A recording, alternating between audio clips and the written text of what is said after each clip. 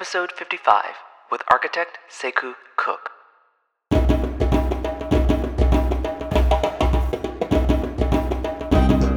Welcome to the Institute of Black Imagination.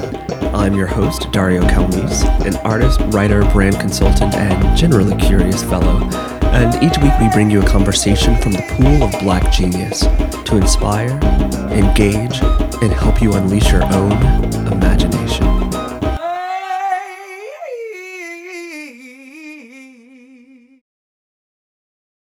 Today's episode is with architect Sekou Cooke. Sekou is one of the leading advocates for the study and practice of hip-hop architecture, a quote, newly expanding design philosophy which sees architecture as a distinct part of hip-hop's cultural expression and which uses hip-hop as a lens through which to provoke new architectural ideas, end quote. Born and raised in Jamaica to a family of educators, young Sekou decided he'd take a different path, the path of design. After high school, he boarded a plane for the United States, where he attended Cornell University and later Harvard's Graduate School of Design, receiving a bachelor and master's degree in architecture. In his journey of exploring the built environment, his practice and curiosity eventually led him to the place where his passions for hip-hop, design, and architecture would all collide.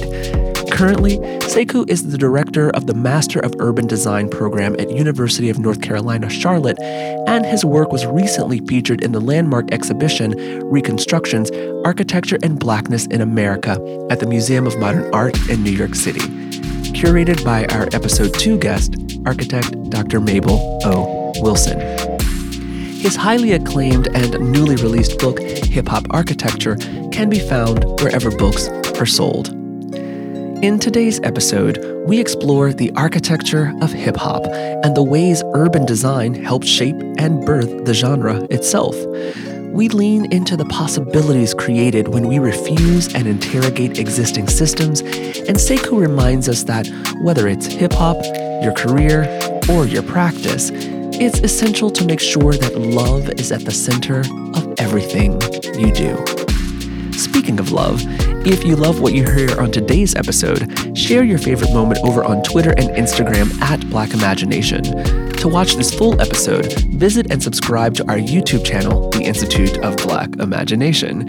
And you can find this and more content over on IBI Digital at blackimagination.com. And without further ado, the insightful Sekou Cooke. Mr. Sekou Cooke, welcome to the Institute of Black Imagination. I am so excited to hop into this conversation. You are, and your work is actually so pivotal to not only this organization, but just the way I understand design writ large. So I'm super excited to hop into this convo. Welcome. Thank you, Dario. Glad to be here. It's nice and shiny inside this institute. Thanks for welcoming me in. Yeah, man, there's plenty good room. So to start, who would you like to dedicate today's conversation to? Always to my mother. She's an inspirational force in my life. She's a lifelong educator, teacher. One of the most motivated, high energy people that I know, taught me the meaning of multitasking and doing more work than time that you have. So yeah, for sure, my mother. And what's her name? Cynthia Cooke. Cynthia Cooke. All right, this one is for you, Cynthia. So to begin, what is hip-hop architecture? Yeah, that's like the question I get almost every day on a daily basis, which is funny because I keep trying to avoid the question in one way or another. I keep thinking that, I'm probably going to get to a point where no one asks me the question anymore. I didn't know what it was, so I wrote an essay on it in 2014. Then people kept asking. Then I had a symposium with 12 people in 2015. Then people wanted to know what it looked like. So I put together an exhibition in 2018 and had that touring, which is still touring now. And then people still kept asking. So I wrote a whole book. So I'm not quite sure what to do next. I think it's something that's so hard to describe on one hand, but so super simple and elegantly described on another hand. That hip hop culture in built form is what I want people to think about when they think about hip hop architecture. So that's the kind of 30-second elevator pitch version. But I don't want people to get lost in that simplicity. I want people to understand the complexity of it, that hip hop as a culture is a phenomenon that has outpaced anything anybody expected it to 30, 40, 50 years ago, right? We're coming up on its official 50th anniversary in 2023. But it's a force that virtually anyone, any sentient being in the Western world is connected to, not just in the Western world, across the globe, right? And understanding our relationship with this phenomenon as a social, cultural, political movement should help us understand why it affects architecture and how it affects architecture. And that architecture really is intended to reflect the social consciousness, the social awarenesses of our times, of any social or political or cultural movement. So hip hop architecture is really trying to understand or put a nice little box around as many of those things that are trying to align with hip hop culture, but shape built environments at the same time. And simultaneously, it's avoiding that box. It's realizing that that little box doesn't want to be nice and comfortable. That hip hop is something that has constantly defied definition and is constantly re-editing itself and redefining itself. So, of course, hip hop architecture is something that's going to keep redefining itself as well. Yeah. I asked the question because I know that's the question most people just ask, right? What is this thing, you're talking about? And we're going to unpack that because I think the question, or maybe a more accurate question, is like, maybe what is the relationality between hip hop and architecture, or in which ways can the techniques or even the construction of hip hop influence architecture, or even how can architecture provide frames through which we can understand hip hop? And exactly, in speaking with you, and also just being a witness to your work and your presentations, it really blew me away because you just said that. And first of all, I would also like to let people know that I am not a hip hop aficionado. I barely know what I'm talking about. I actually learned more about hip hop from researching for this interview than I knew prior to. Yeah. So thank you for that, Sekou. Mm-hmm.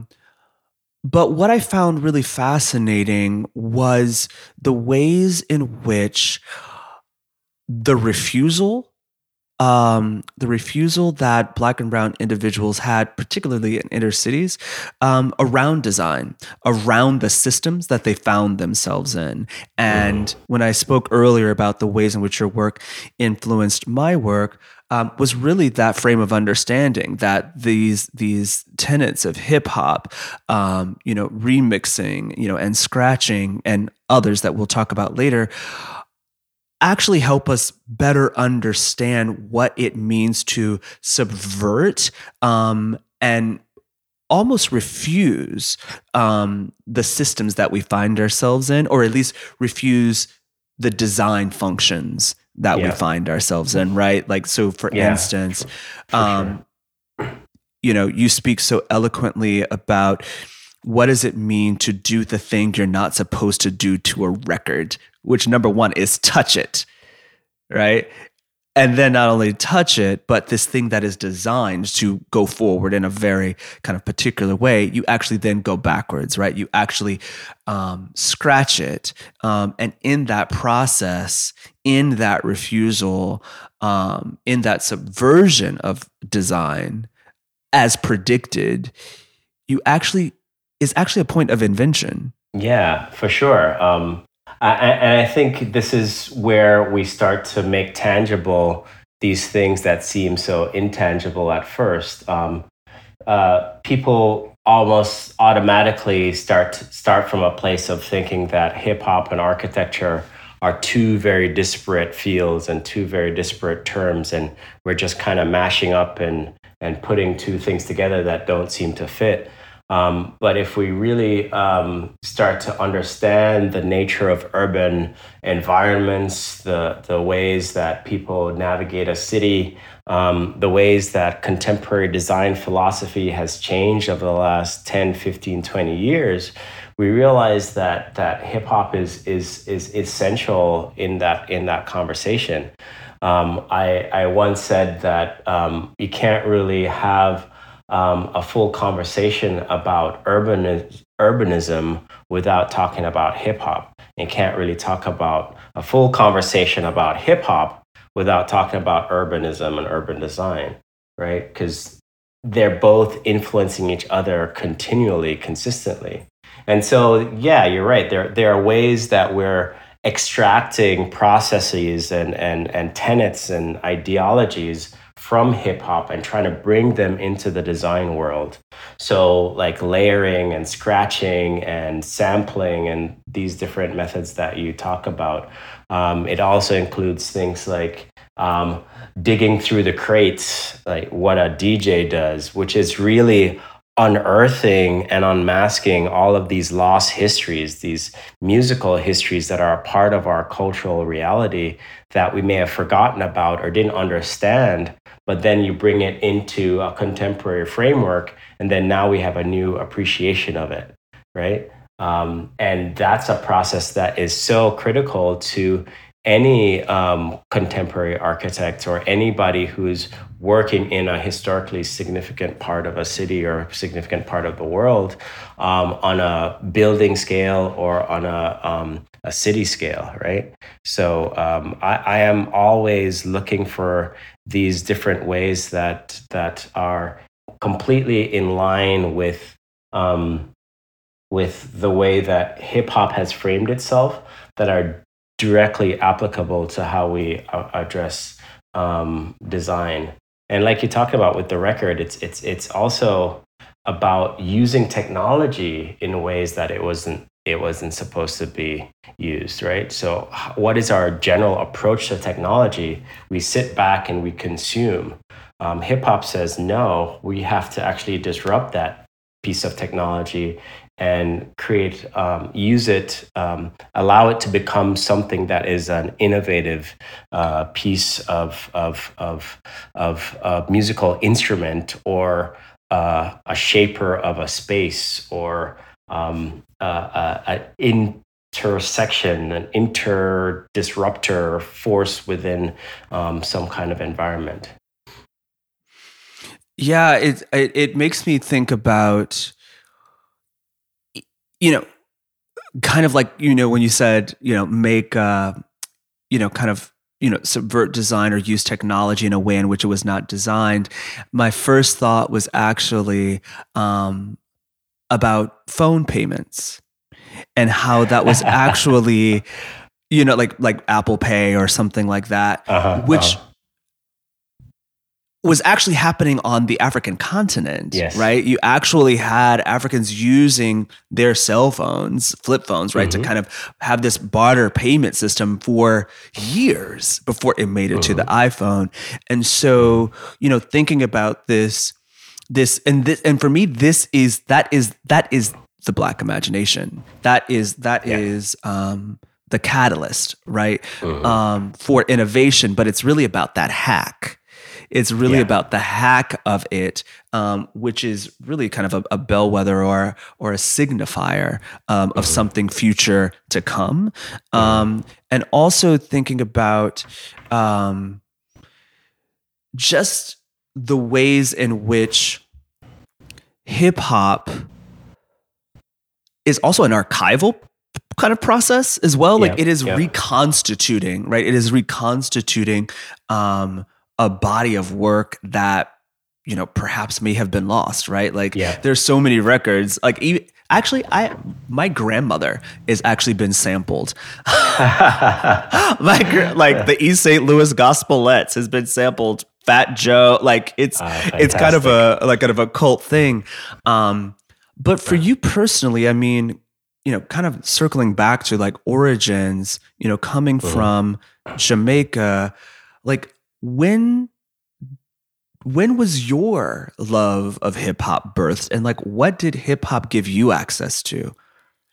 Yeah, the fascinating thing about hip hop is that it has this really powerful connection and to Jamaica as a place, not just Jamaican music, but to the people as well. You know, Kool Herc was Jamaican. He actually threw his first party a year or two after coming back from Jamaica and seeing the dance halls and seeing these massive stereo systems in the big open yard and people just dancing outside. And this is his first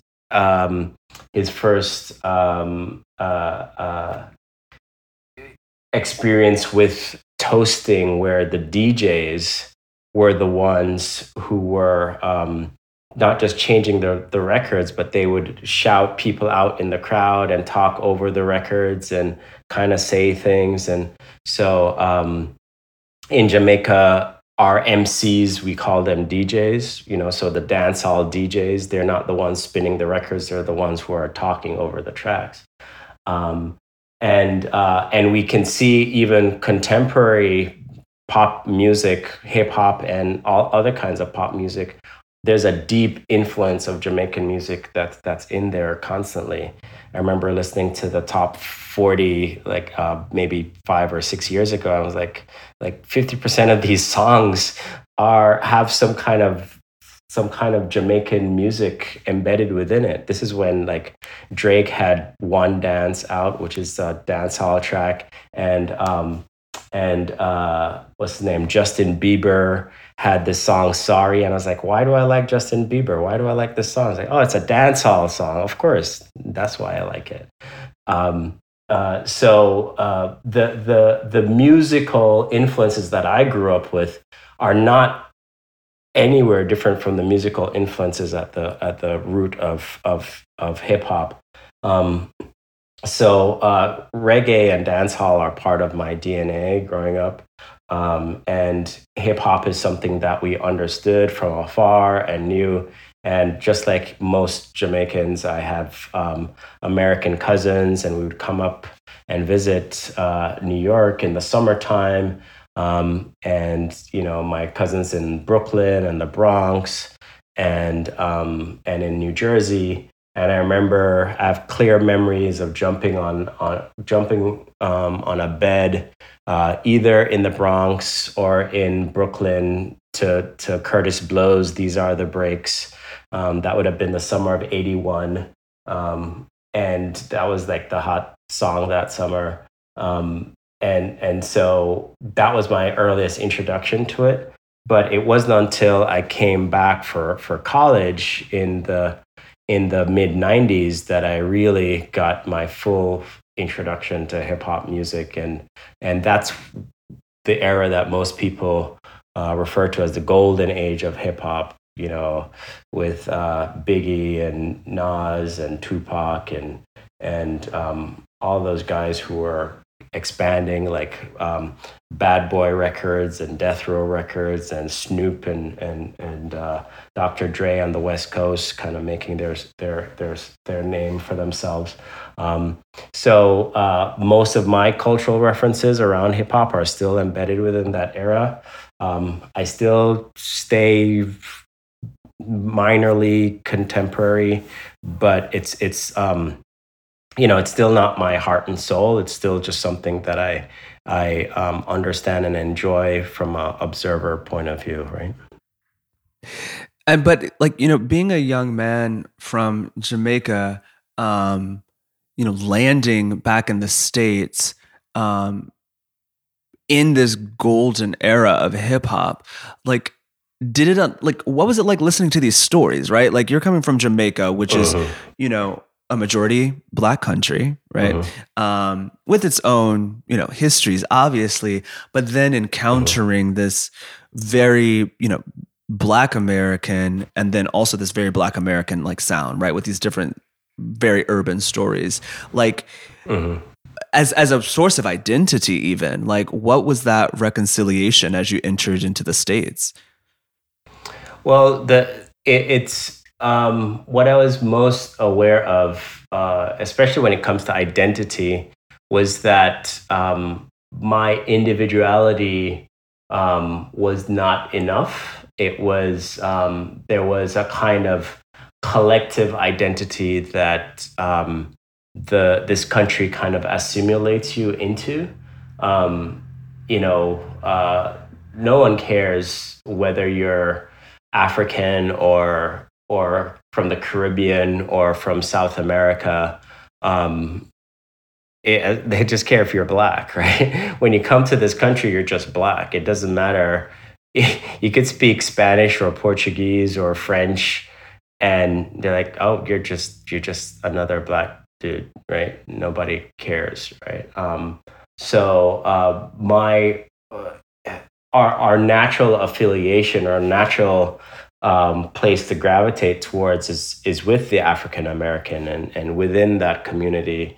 And so that's where you start to internally have these dialogues about the relationship between Jamaicanness, people from the island, people in the diaspora of Jamaicanness, people who are Jamaican from Brooklyn or from Queens, and their parents are Jamaican, but they grew up within the culture, but they're still African American. And then those who can trace their history back to the slaves on this continent, right? It's a different kind of internal conversation that happens when you arrive here in this country than the conversation that happens outwardly in the rest of the country, the rest of the world. Then you're just having the same Black-white conversation, right? So you find where your affiliation groups are, you find who you share common histories with, and then there's an identity that you are given or is assigned to you, versus the identity that you bring for yourself. So anyone entering college in an American context is going to have similar identity issues or similar ways of finding themselves, quote unquote.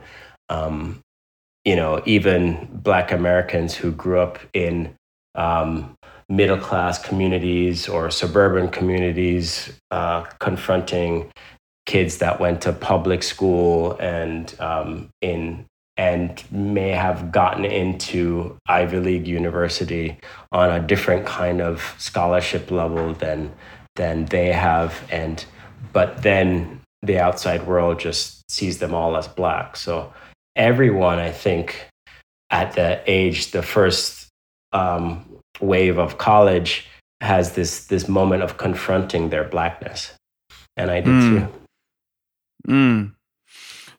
I love this. I love this conversation, especially when you speak about, coming to the U.S. and having this identity put upon you, Mm-hmm. which you, I guess, quickly had to get up to speed with and understand what the hell, What does that all people are mean? talking about. But actually, there's this interview that you gave in Metropolis where you said, if you can label something, Mm-hmm. then you can appropriate it. Mm-hmm. And then you can own it. Double tap on that. Yeah, yeah, that's one of the oldest tricks in the book. That's one of their oldest games. Is like let's name it. Let's give things a name. Let's put a flag on it. You know, the more things that we can put flags on and crests on and our names on and our titles on, these are the ways that we can own them. If you look at the difference between like how Native American and indigenous peoples here or across different continents name or give name to different things or places, they'll call it like moves really fast or rising sun or narrow way, and then Europeans name things after somebody's last name. Like this is from John the Conqueror. This is Washington. This is Lincoln. This is, you know, um, and it's part of that ownership mentality is also part of wanting to control the land, but it's really essentially a way of fighting the fear of death. It's about trying to maintain immortality somehow. It's trying to maintain life beyond your own mortality. There's a saying about you live as long as people remember you, right? And as soon as no one else is left on the planet to remember who you are or remember your name, then that's when you truly die. So this is part of that. This is part of that that whole exercise. This is that whole mentality that it's not ours. It's not part of who we are. I think we have to confront it wherever we see it show up. And when you say ours, you mean as Black people? As Black people in America, Black people across the diaspora, it's not part of who we are. It's not our natural way of being, like putting things in a box, defining things in a very strict way, putting our name on things, putting our flags on things. Yes, we were kings and emperors and queens and conquerors, and we had value, we had possessions and lands, and we owned slaves at different ways. But it's the kind of subjugation of humanity is not part of our natural system. We lived in alignment with nature and with the earth, and not in trying to control it and subjugate it. Yeah, I mean, I love, I love linguistics. I love words, because the thing with words is that they actually obfuscate the essence of the thing, right? Like, I think people forget that the words are just symbols. They're actually stand-ins. They are almost like a membrane between the sign, right? They are the sign versus the thing signified. And if we get stuck at word level, then we never get into like the essence, right? We actually lose the essence of the thing that's being named, which, and even in my studying of like other languages, learning how much the English language itself is designed, right? And I think of language as design, is designed for control. It is designed for the naming. It is designed for categorization. Rarely is it, it's not really great for expressing like nuance of the human experience.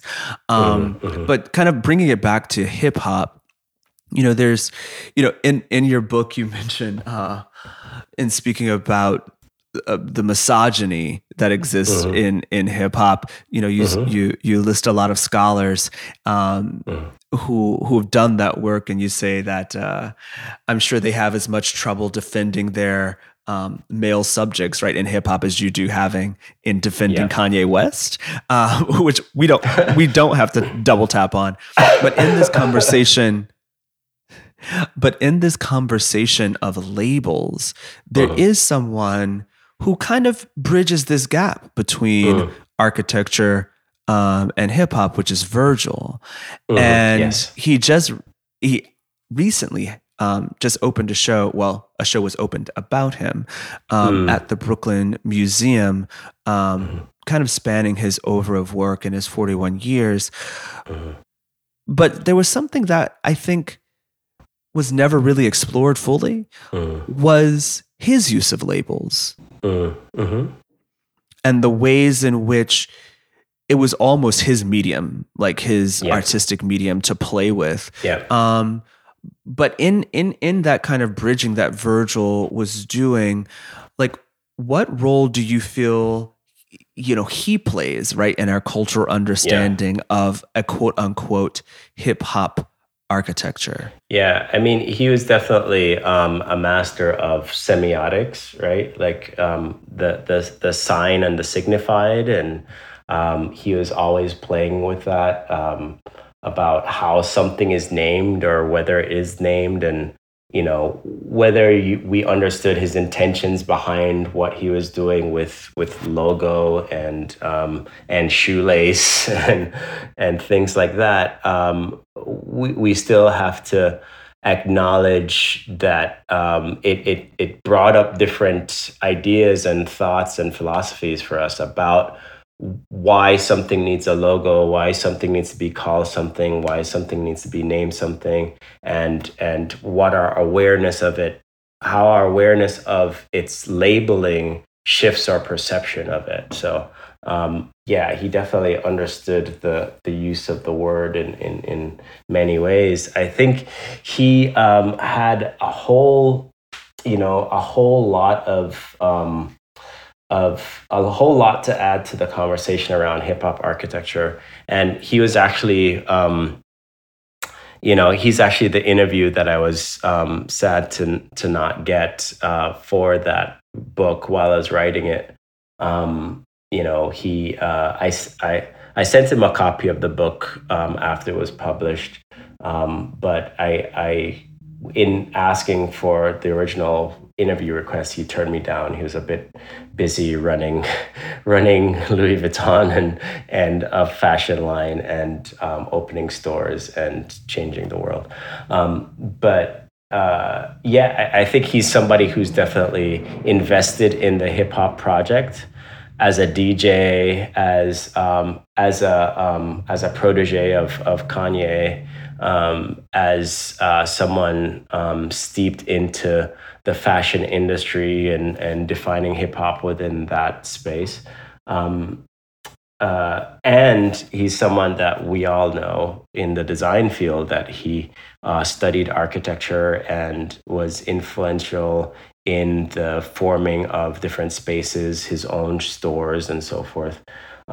He's somebody who's embedded within that conversation that I really wanted to get a sense from him, how he thought about himself fitting within that context.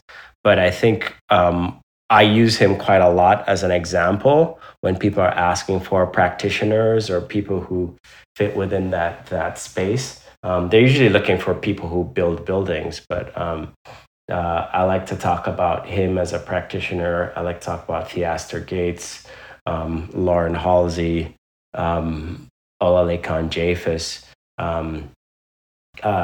all of whom have built spaces and environments that people can inhabit, but have never practiced anything that is could be called architecture, right?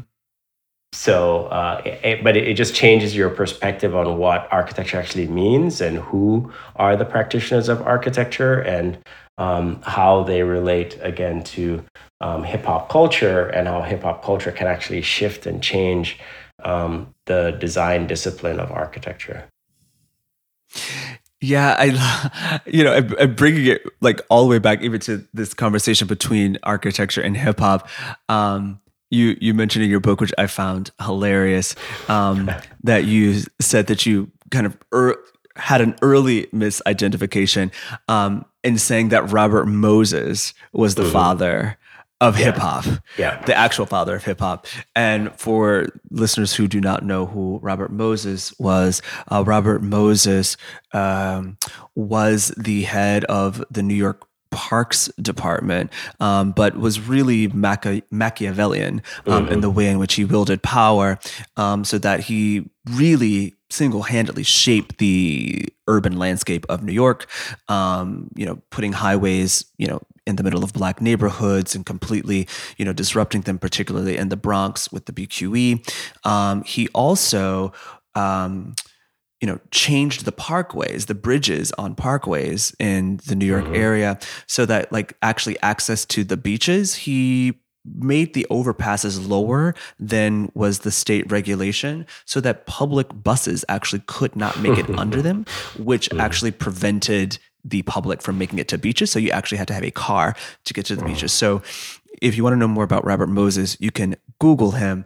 But he also that, once had the Triborough Bridge was also once his own bank account for several years. He built the Triborough Bridge. No one else had access to those accounts. Everybody who was paying tolls the first several years of the Triborough Bridge were going into an account that only he had access to.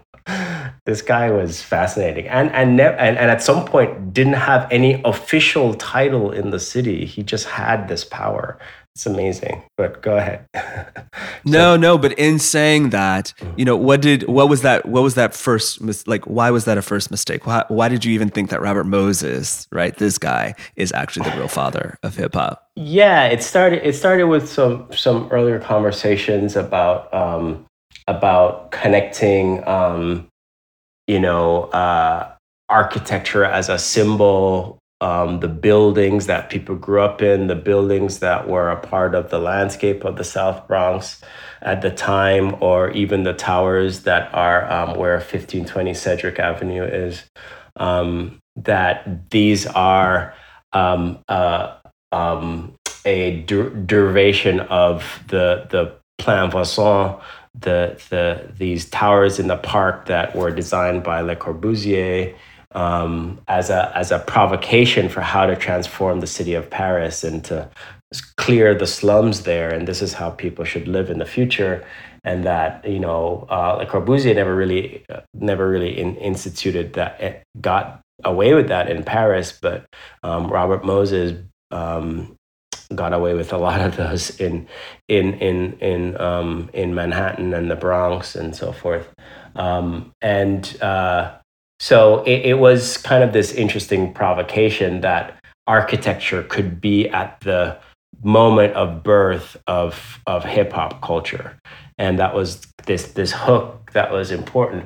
But as I say in the book, it's like the biggest problem with that is giving all of this agency and power again to these white men and ignoring the agency and the pioneering spirit of the true hip hop architects, the true architects of hip hop, who are, Flash, Kool Herc, Bambaataa.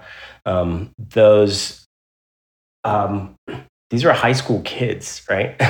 These are kids. I mean, Bam might have been out of high school. I mean, like, not graduated from high school, but not in high school, but high school age kids, right? And it was a way for them to have fun and keep off the streets and stay out of gangs. And because gang culture was very, very real in the South Bronx at that time. We have to give credit where credit's due and decentralize the white male figure, which is always the center of all these conversations, and re-empower these black and brown kids who were amazingly innovative and futuristic pioneers, right? Yeah, I love it because I got what you meant, right? Like that these designers these architects created these kind of conditions in which, right, these moments could happen, which in a way, if you think about it, is actually the first point of refusal, actually. Like that's actually the first design before a hand ever touched a record. It was actually even the subversion of space and space making that was almost like the catalyst for hip hop.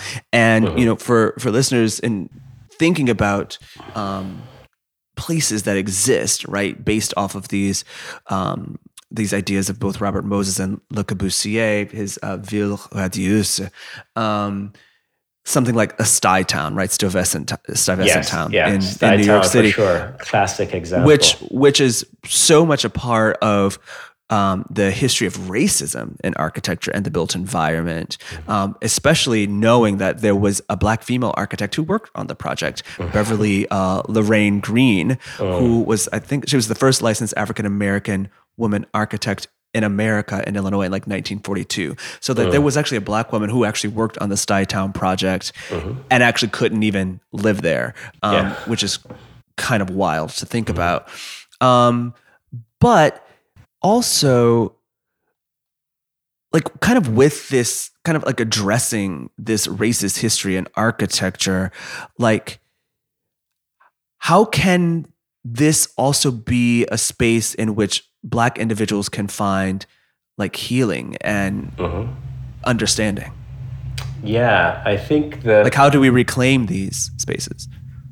Yeah, I think it starts with that joy, right? That, again, it was kids trying to find outlets and places to thrive within a literally apocalyptic landscape, right? You see some of the pictures of the South Bronx in the late 60s and early 70s, and they're almost indistinguishable from images of Hiroshima after the bomb, right? These are spaces where people were literally looking to have fun, and it's one of the highest exemplar of Black joy that you can find, and that there is not just joy but liberation in these spaces that people create. That it's once someone finds something that comes from their own hands or their own ingenuity or their own visualization, and it can become real, and other people can respond to it and react to it and enjoy it and see themselves in it. If someone can see themselves in your work, then it just changes the whole calculus of everything, right? It's very, very different than the ideology of having a really high standard that people have to meet and that people are aspiring to create, and then it's like, oh, that's architecture. That's what they mean. But then people feel restricted and sterile and feel not themselves in those spaces, and they have no real emotional connection to those things. So the joy, especially Black joy, is deeply integrated and embedded within the entire project of hip hop. It's been there from the beginning. It's been there from the beginning. Yeah, like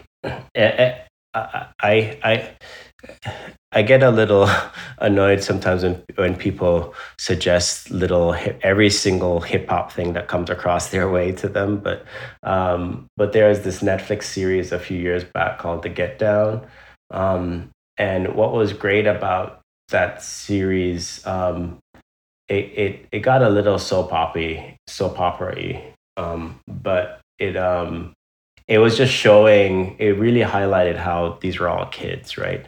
And how oppressive the environment was, and they were just trying to be kids, and they were just trying to find a space to have fun. And that, and there's a few moments early on in the series where, you're going through all of these derelict, depressive environments, and then you go around the corner, and all of a sudden there's a party, and something is happening here, and you get this sensation like, oh wow, what is this, and how can we be down with that? And I don't know what's happening here, but this is great. Yeah, the spirit of that is really, really fantastic to me, and something that I always want to bring into all the projects that I do. Speaking of projects that you do, why architecture? Like, why are you even an architect? Like, what is it? I don't know. What is it about the profession? No idea. I should probably be a carpenter or something. No, I believe it or not, I wanted to be an architect since I was 5 years old. One of those crazy beings who decided that at that early age. I was the way I tell it. I always loved to draw. It was a great way for me to just like spend my time and digest the world through putting things on paper. And I was good at drawing, and I liked the sense of drawing and kids coming around to see what I was drawing, and it's almost like a spectator sport sometimes. And it's also the kid who would like take my toys apart to see how they worked and how they fit together, to see all the little clicking mechanisms, which always frustrates parents, right?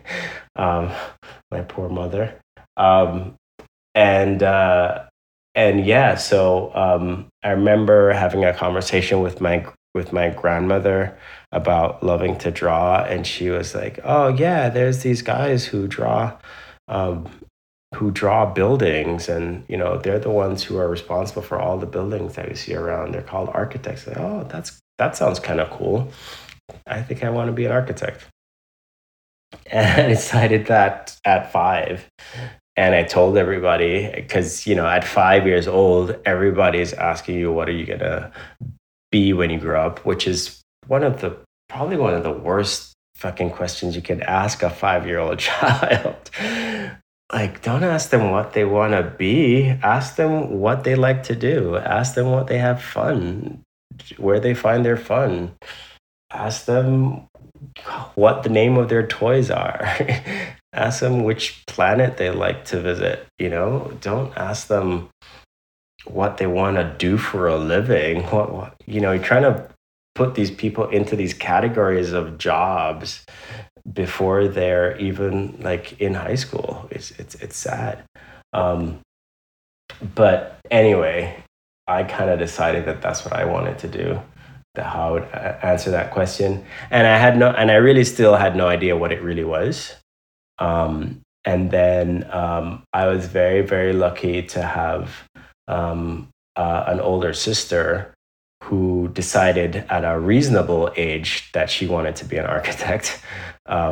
She's 5 years older than I am, and she didn't decide till maybe her last year of high school that she wanted to do architecture, which makes a lot of sense. And so she kind of paved the way for me. She got into architecture school. She emigrated to the US and started off at City College, and then transferred to Cornell after a couple years.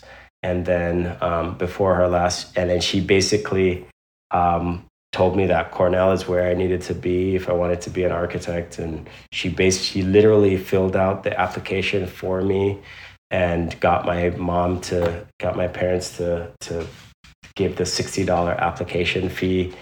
And or maybe, I can't even remember, maybe my sister even put up the $60 application fee. I can't remember that. But she helped me put my portfolio together, like literally took pictures of all my artwork and bought the materials and helped me put it all together and submit it in time. Talked on the back end to the administrators who were reviewing all this stuff to make sure that my stuff was getting processed. The only part I did was just write the essay, right? And so she single-handedly got me into Cornell. And yeah, at that point, I still didn't know what architecture was, right? and I sometimes say that I graduated from architecture school and still didn't know what architecture was. It's in the profession that I started really understanding what this thing really is and what we actually do. And I'm still kind of figuring it out as I go right now, 20 years down the line. What did you learn once you got into the field of what you actually do? What do people think architects are, and then what do they actually do? I think people think architects are what George Costanza think architects are. Some things like a really fun, cool thing to say at parties that you are, and people respect you and say, "Oh, that sounds like a cool thing." Sometimes people think that architects just draw houses, and you come to an architect and they give you a drawing, and then you're done, and then you pay for that drawing, and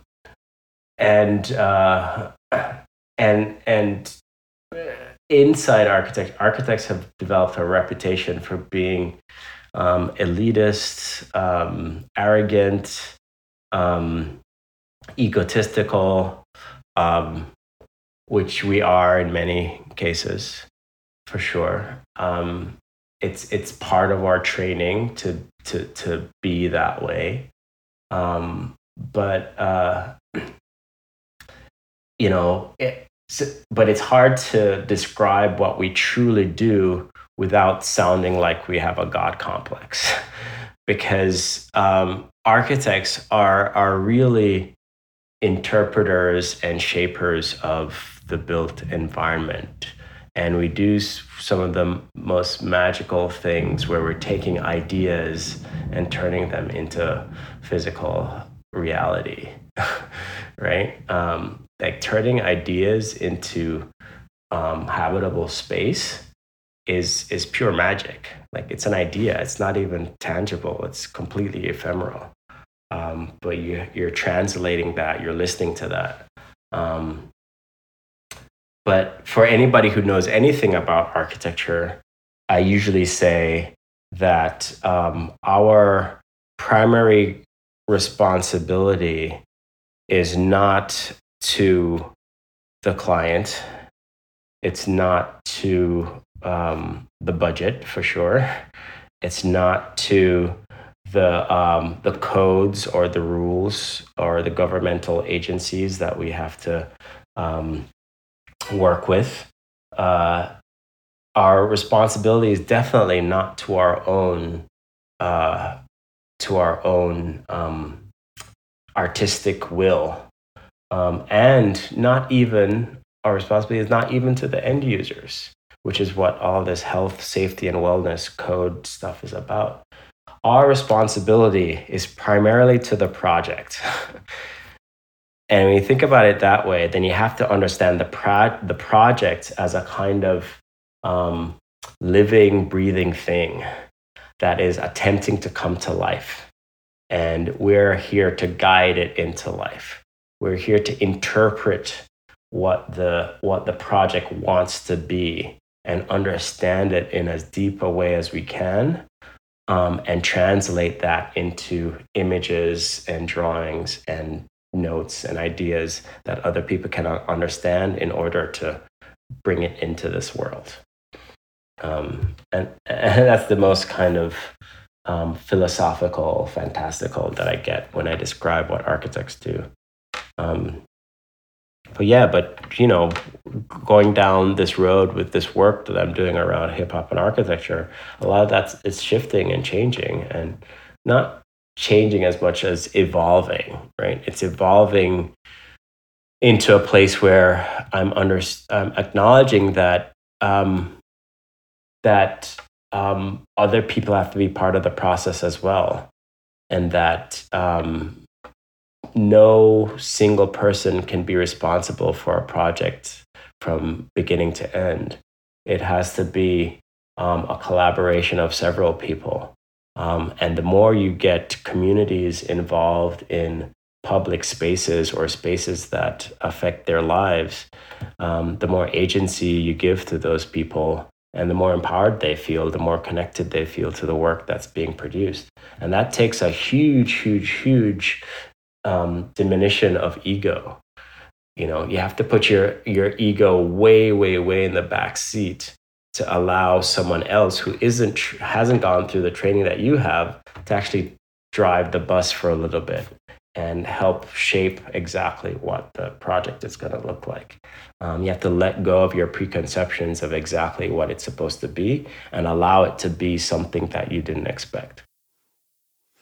Amazing. I'm so glad that you kept talking, because you did slip into the celestial plane there for a second. But I can only imagine, walking into this field, wanting to be, an architect since you were 5. Mm-hmm. And then getting into it and going through this very classical kind of architecture training, and understanding that those who have manifested, the world that we exist in, Mm-hmm. have been doing it through the lens of their own kind of reduced and specific way of seeing the world, one that maybe didn't map onto your own, lived experience. Exactly. And I'm sure at times, that also created moments of friction, if we want to be diplomatic about it, within yourself. And so how did you still manage to create or maybe even use that when you came across difficulties and challenges and people who wanted to challenge you? Mm-hmm. Yeah, it's I get versions of this question sometimes, usually from students who don't understand how I get to be at a place where I'm this brash sometimes, or this self-certain, or can conduct myself in a way where I kind of don't give a fuck a lot of times. And it comes from having gone through adversity, right? Like, adversity teaches you quite a lot, and it comes from a place of almost losing my career, my teaching career, right? Or my teaching career being threatened in the middle of my time at Syracuse, and I realized that I started out trying to do things one way, which was the way that I thought it should be done. And then I was told, no, that way is no good. Do it our way. And then I shaped my career around doing the things the way that they wanted it to be done. And then they're like, no, you're not good enough to do these things that way. And then I'm like, fuck it. Why would I do something your way when you don't accept it the same way you didn't accept it when I would try to do it my way? So after that, I was just like, I'm just going to do whatever I want to do. And I'm going to do it in the way that I think it's best going to serve the thing that needs to be done.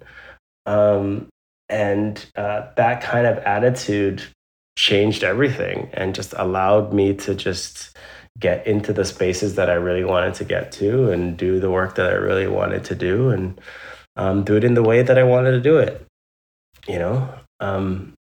and in that, just being really observant and aware and conscious of the surroundings at all times. And if you're observant and aware and conscious, then you can actually start to document the things that you see and the things that you observe, and share that perspective with as many people as you can. And sometimes people listen, and sometimes people think that the things that you say aren't so crazy, and then people start to support your work. And that's the only explanation I have. Yeah, I am one of those recipients on the other end of your, one of your, adversity, um, one of those moments of adversity. But like in that, like, what, who did you have to become? Like, what did you learn about yourself? Mm-hmm. I had to become somebody who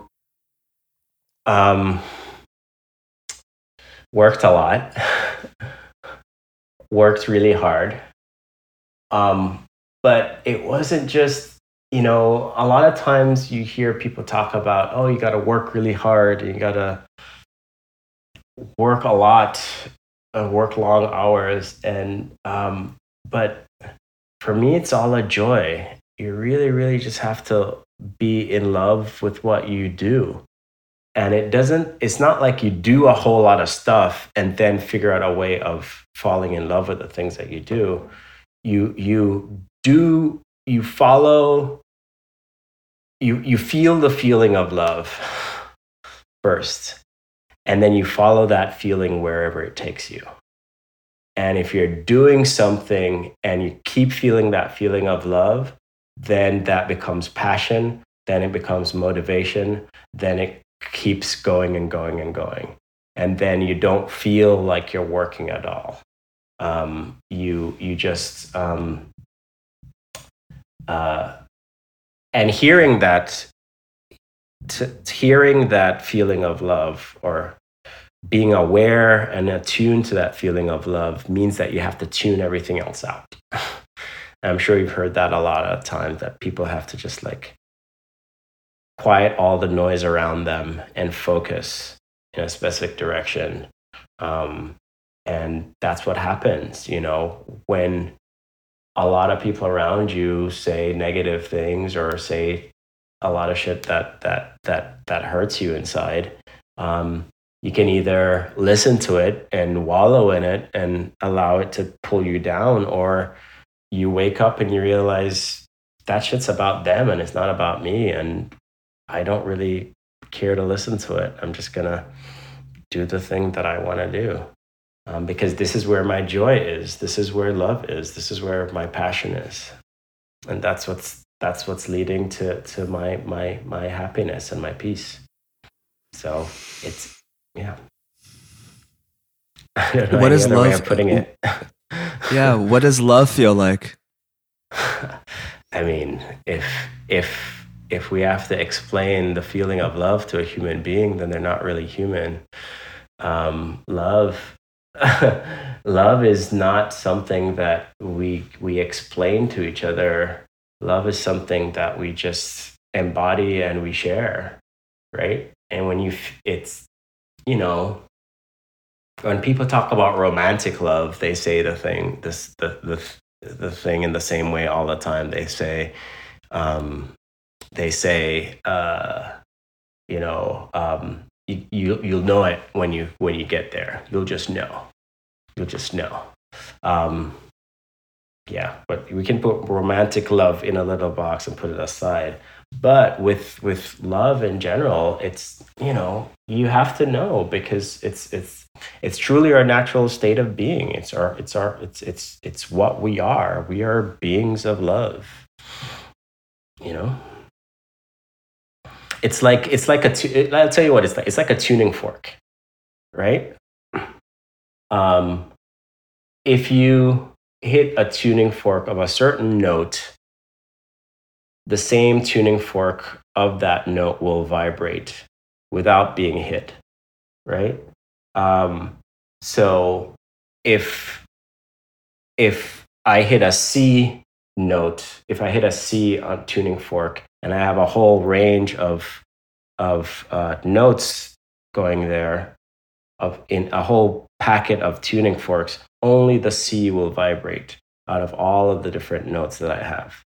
So if I am love and somebody hits the love tuning fork, I'm going to vibrate. Mm-hmm. I'm going to feel it. So love is like resonance. Yeah, love is resonance. It's vibration. Resonance, alignment, Absolutely. Gravity, almost. There's a link, there's a draw. Mm-hmm. I mean, we're having this conversation.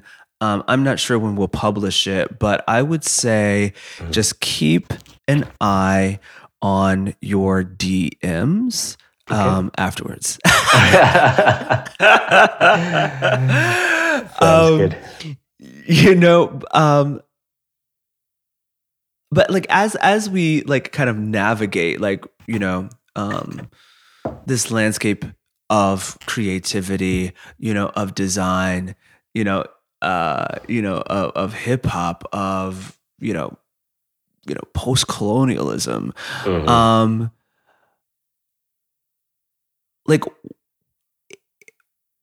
what advice would you give to someone who also is young, right? Who thinks about architecture and design, but doesn't, fully understand it? Like, where should they even start? Mm. Yeah, I think there's a lot of places to go to get advice about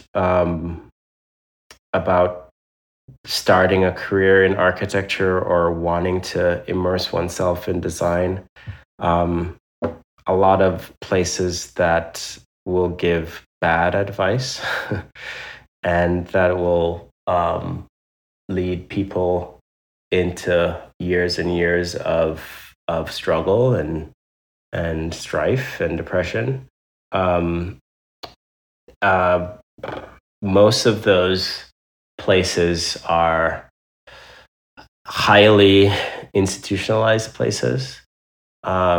Things that are, if something has been around for decades or almost a century and has had the same mission or a similar mission for many or most of those decades, and isn't anywhere closer to achieving any of those missions, then they're probably not an institution that you want to align yourself with or put a whole lot of hope into getting the kind of results that you want out of them. That they're gonna, yes, they're finally gonna solve the issue of low representation of Blackness in architecture. Finally, they're gonna solve it soon. I'm gonna hold out, and it's gonna come within the next few years. Um, those are places that I wouldn't spend a whole lot of time. I would find people who speak a language that speaks to you. Somebody who is doing something that you want to be doing. Someone who has come from a place that's similar to where you've come from and speaks a language that you understand. And someone who, when they hit their tuning fork, you start to vibrate. It's actually, as you even speak about it actually takes me back to hip hop. Mm-hmm. Actually, hip hop almost as pedagogy, Yeah. because you speak in your book. There are these kind of core tenets of hip hop, like that it's palimpsest meaning layered, right? Like there are things Mm-hmm. that come before and things get stacked on top of it. Hip hop is anthropomorphic, it's performative, and adaptive. Yeah. And in a way, it's almost the way one approaches, I think, any kind of like profession or desire, right? It's this kind of step of one understanding kind of what came before, Mm-hmm. right? Like, what is the world that you are inhabiting, right? Like, Yeah. what are we walking into? Yeah.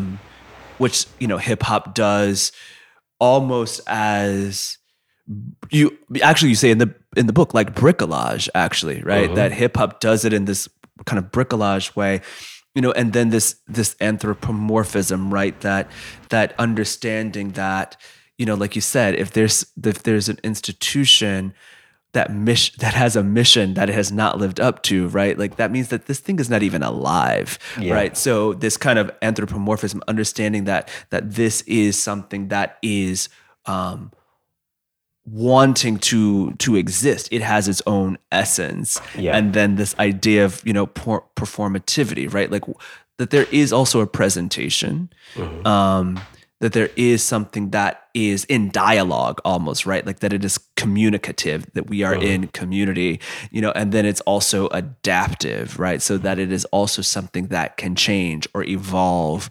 over time. So that's, I mean, kind of it. I mean, hip hop is a pedagogical process as well into entering, I think, anything.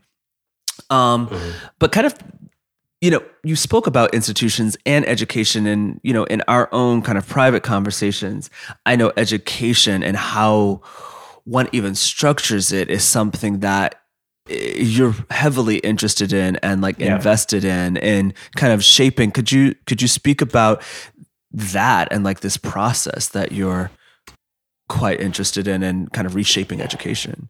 It's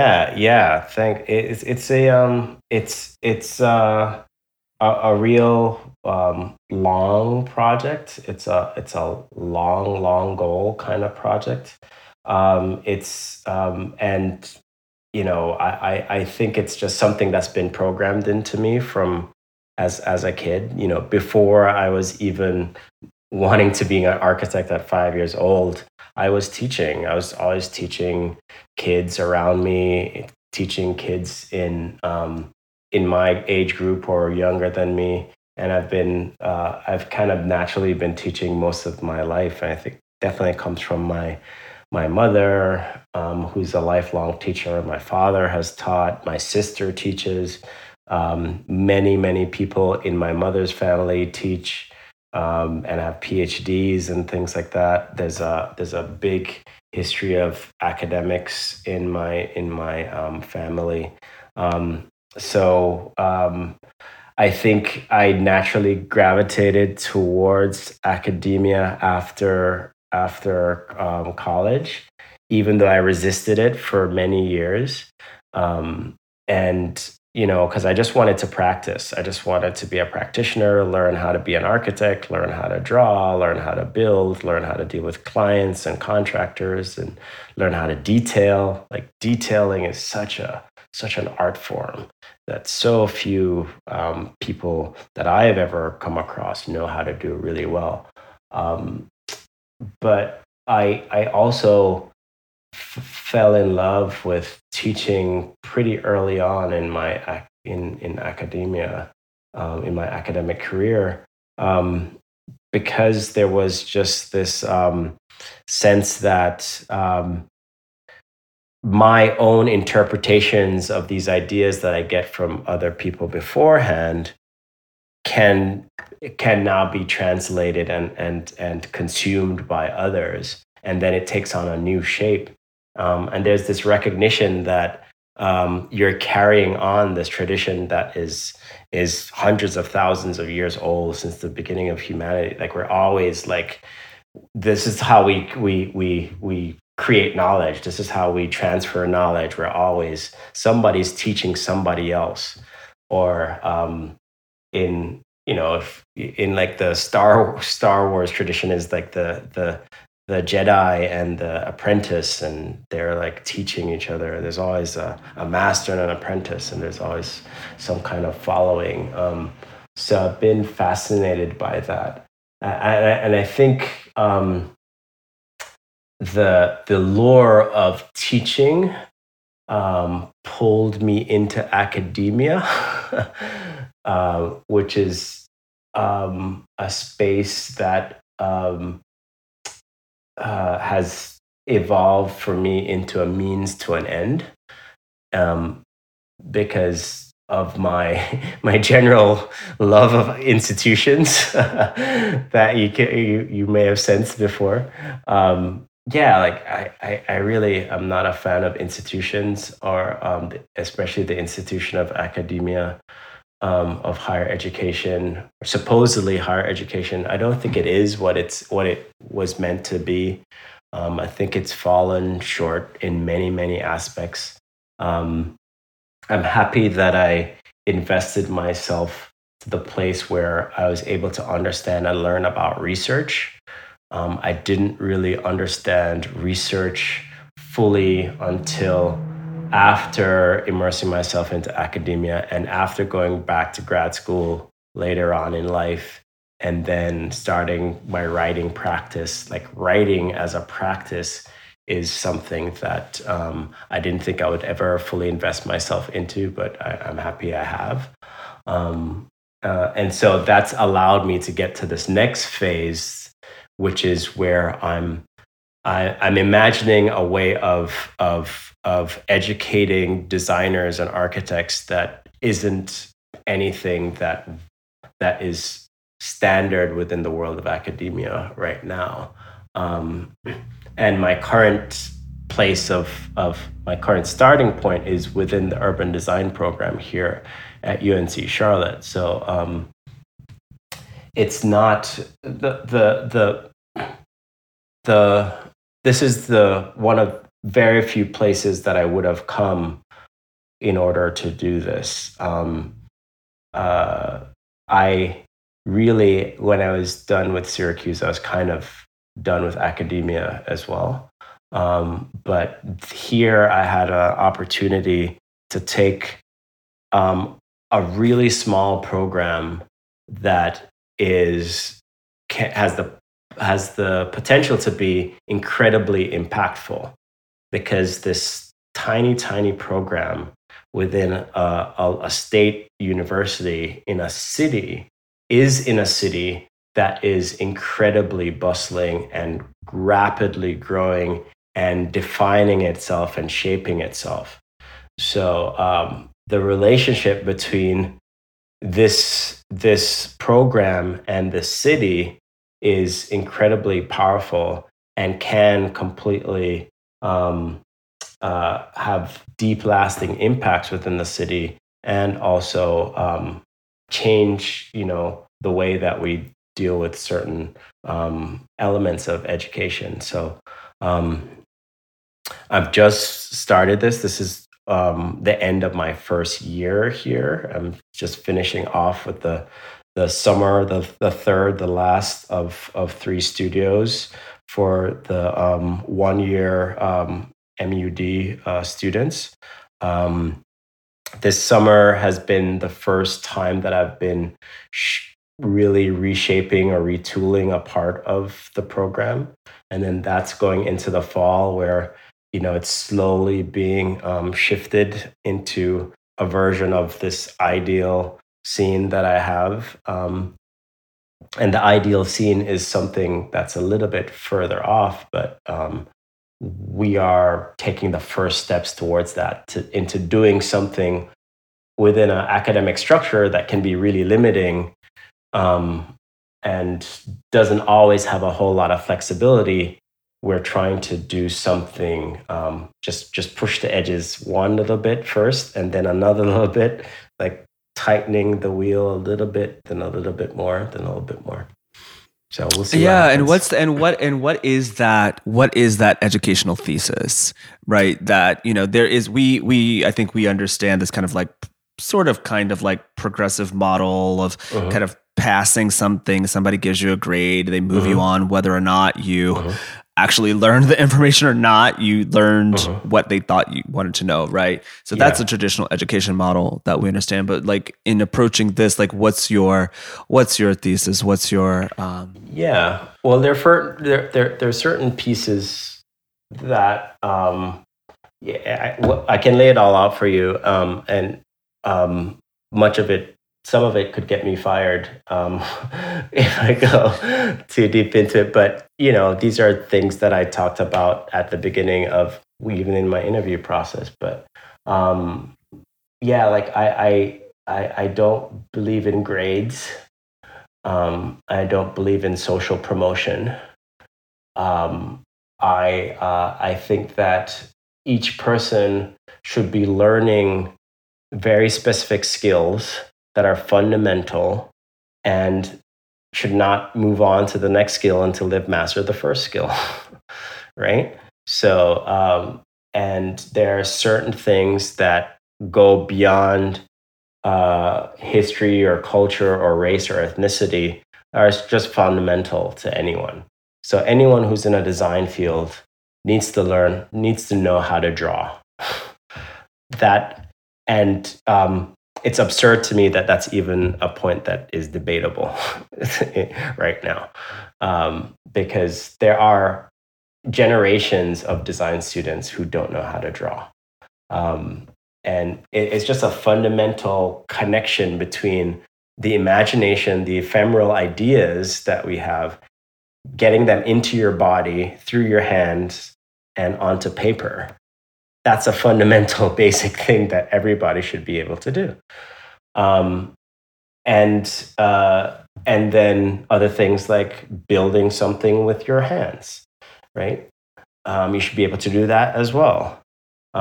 So being able to create programs where that ultimately can break free from an academic schedule, can break free from, you will get this degree within 3 semesters, and can, this is what I mean by social promotion, that, oh, you left this semester, you go on to the next semester, regardless of whether you got an A or a D. If you got a D, you need to keep working on that until you can get all the way up to an A. And again, if you take grades out of it, it's like, get that skill, master that skill, demonstrate that you can master the skill, then you go on to the next thing, get the next skill. But that's just way too pie in the sky for any real institutional structure to adopt right now. But other pieces are adoptable. Things like the size of our program is small enough and focused enough that everyone can be working on the same things, meaning we may not need separate courses. Like everybody could just be in the studio learning everything they need to learn across the semester by whoever needs to show up to teach it to them whenever they show up, instead of from 9 to 3 you have this class, and then from 4 to 5 you have this other class, then that's Tuesday, Thursday, and this is Monday, Wednesday, Friday. Like, why? Why? I think we can break down a lot of those models piece by piece to get to a place where we're truly educating the individual rather than running a certificate mill, right? Sekou, I love conversations with you because you are just such a dangerous mind, and I love a dangerous mind. But you work a lot, you think a lot. We're very similar in that probably our favorite places to be is inside of our heads. And doing this work, the work, in hip hop architecture and and the systems that you're building beyond, it is just that, right? It is work. It on some level, it can be sacrificial. How do you stay grounded? Like, what is your spiritual practice? What keeps you moving forward in the direction you want to go? Yeah, well, a lot of my time and energy over the last 12 years has been focused on self-improvement. I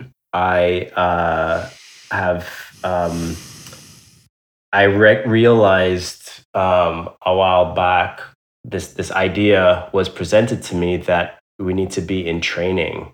It's like, wow, I actually need to be training myself to understand how to be a better person. Like, it's not just something that just happens, that just comes. And it was a revelatory idea to me that I need to actually learn this thing. I need to be in school for how to be a good person, how to be a human being. And this is an ongoing pursuit. It's not something that you can just take one course or go to one seminar or read one book and have all of it done, right? Um, and I think that's a lot of people's attitudes, that if they have that calling or that awakening that, oh, I need to find something better, then they're looking for that one book, or they're looking for that one guru, or they're looking for that one audio course or seminar that they can take that'll fix everything. And it just doesn't exist. It has to be a dedicated practice of, I'm going to train myself.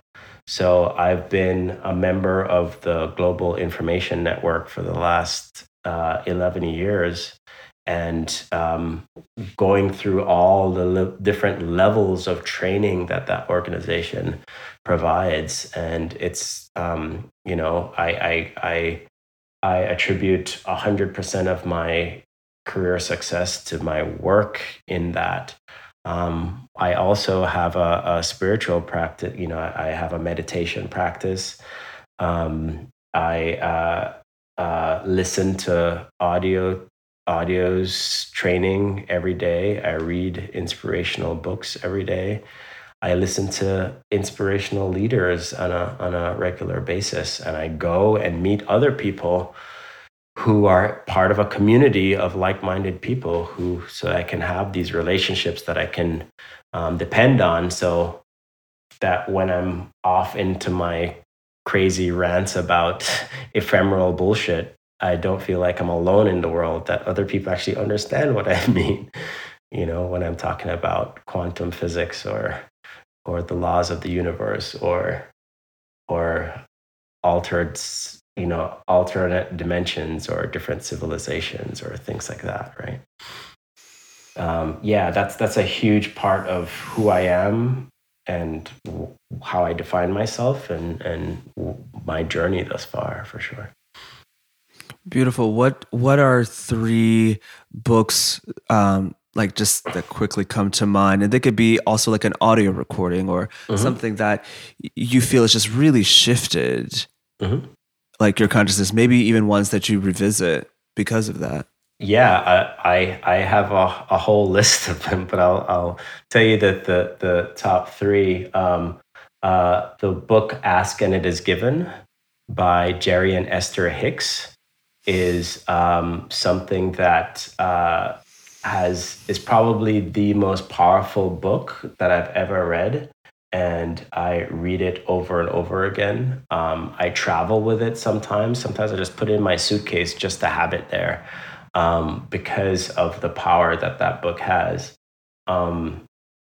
The Secret is a really good introductory book for anyone interested in the law of attraction or things of this nature. It's a really simple book, really clear. It got really popular about 10 years ago, then fell out of popularity because a whole bunch of people said it didn't work. But nothing works unless you work it, right? So those 2 are great places to start. And if you're looking for a really transformational audio course, I said that there isn't one that exists that stands for everything, but if there is one, this one comes closer than anything else. It's called "Your Wish is Your Command."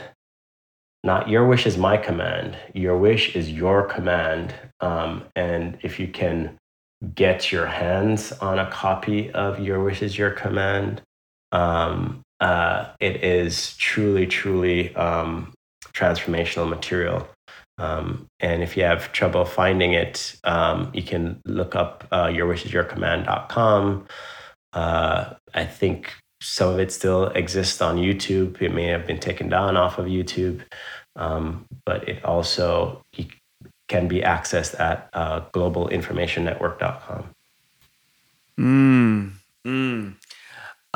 Sekou, first of all, that list got me right together. For people, Ask and It Is Given by Jerry and Esther Hicks.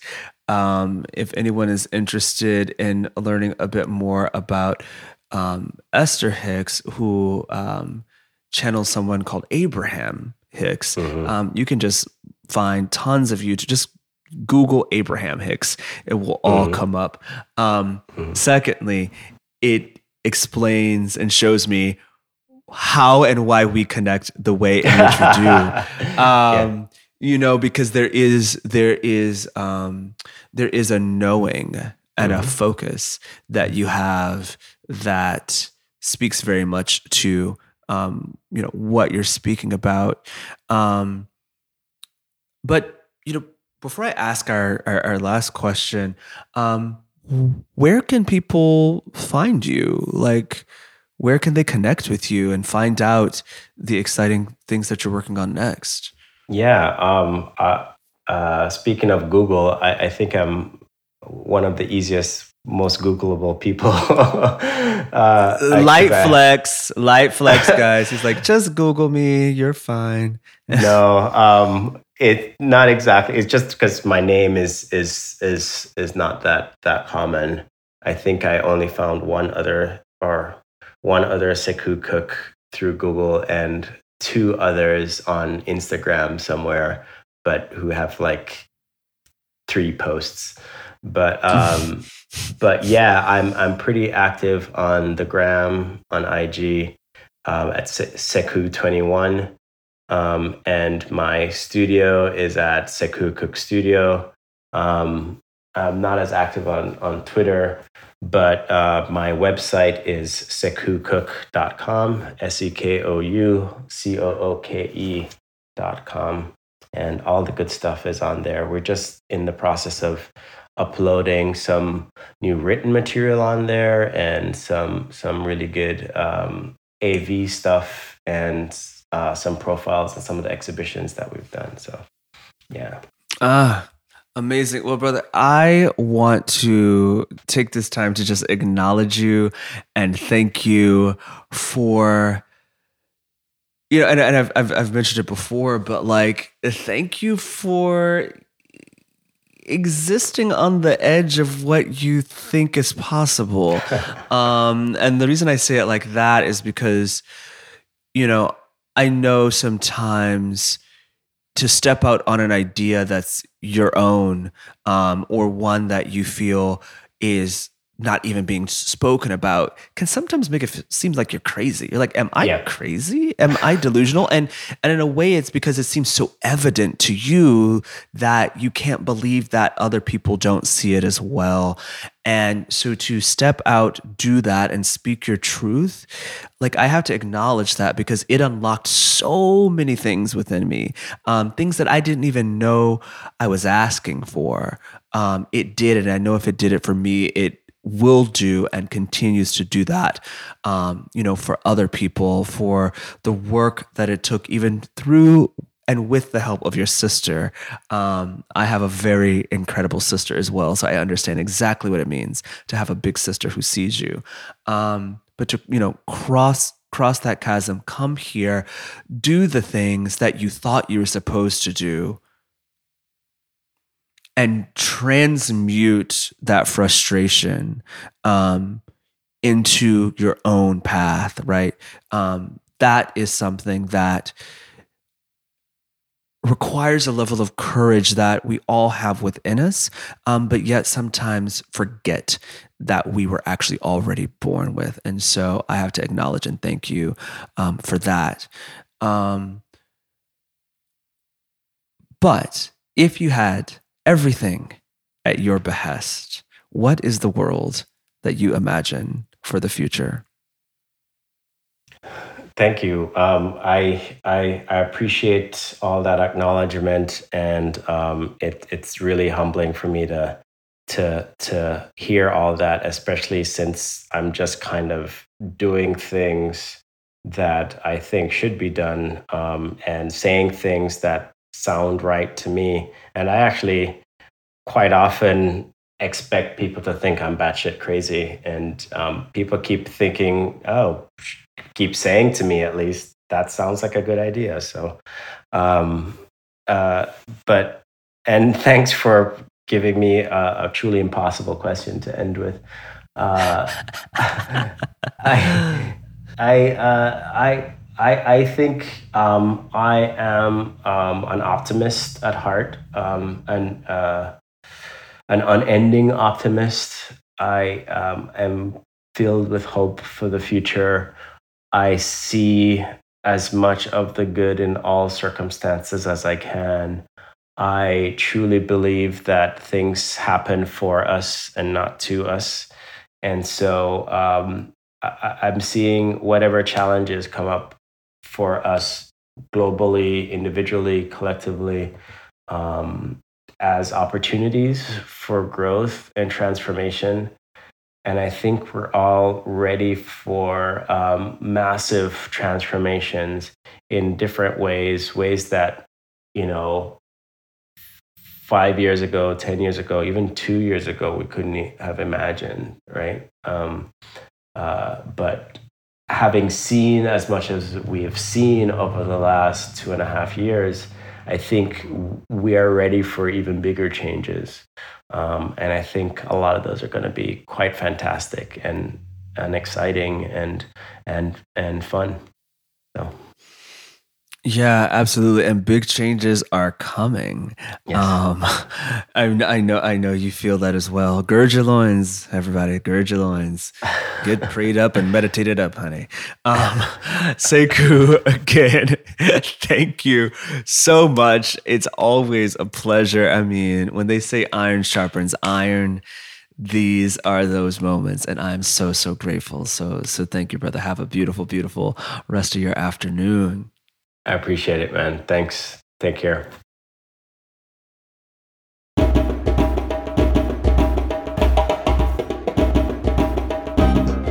Man, Sekou really shows the power of staying curious and constantly putting yourself in the position to learn. Share some of your thoughts with us over on Instagram and Twitter at Black Imagination. And be sure to check out this conversation and others at blackimagination.com. And you can now watch this episode on our new YouTube channel, the Institute of Black Imagination. Life is a mystery, but some of its greatest truths are hidden in plain sight. Stay curious and keep dreaming.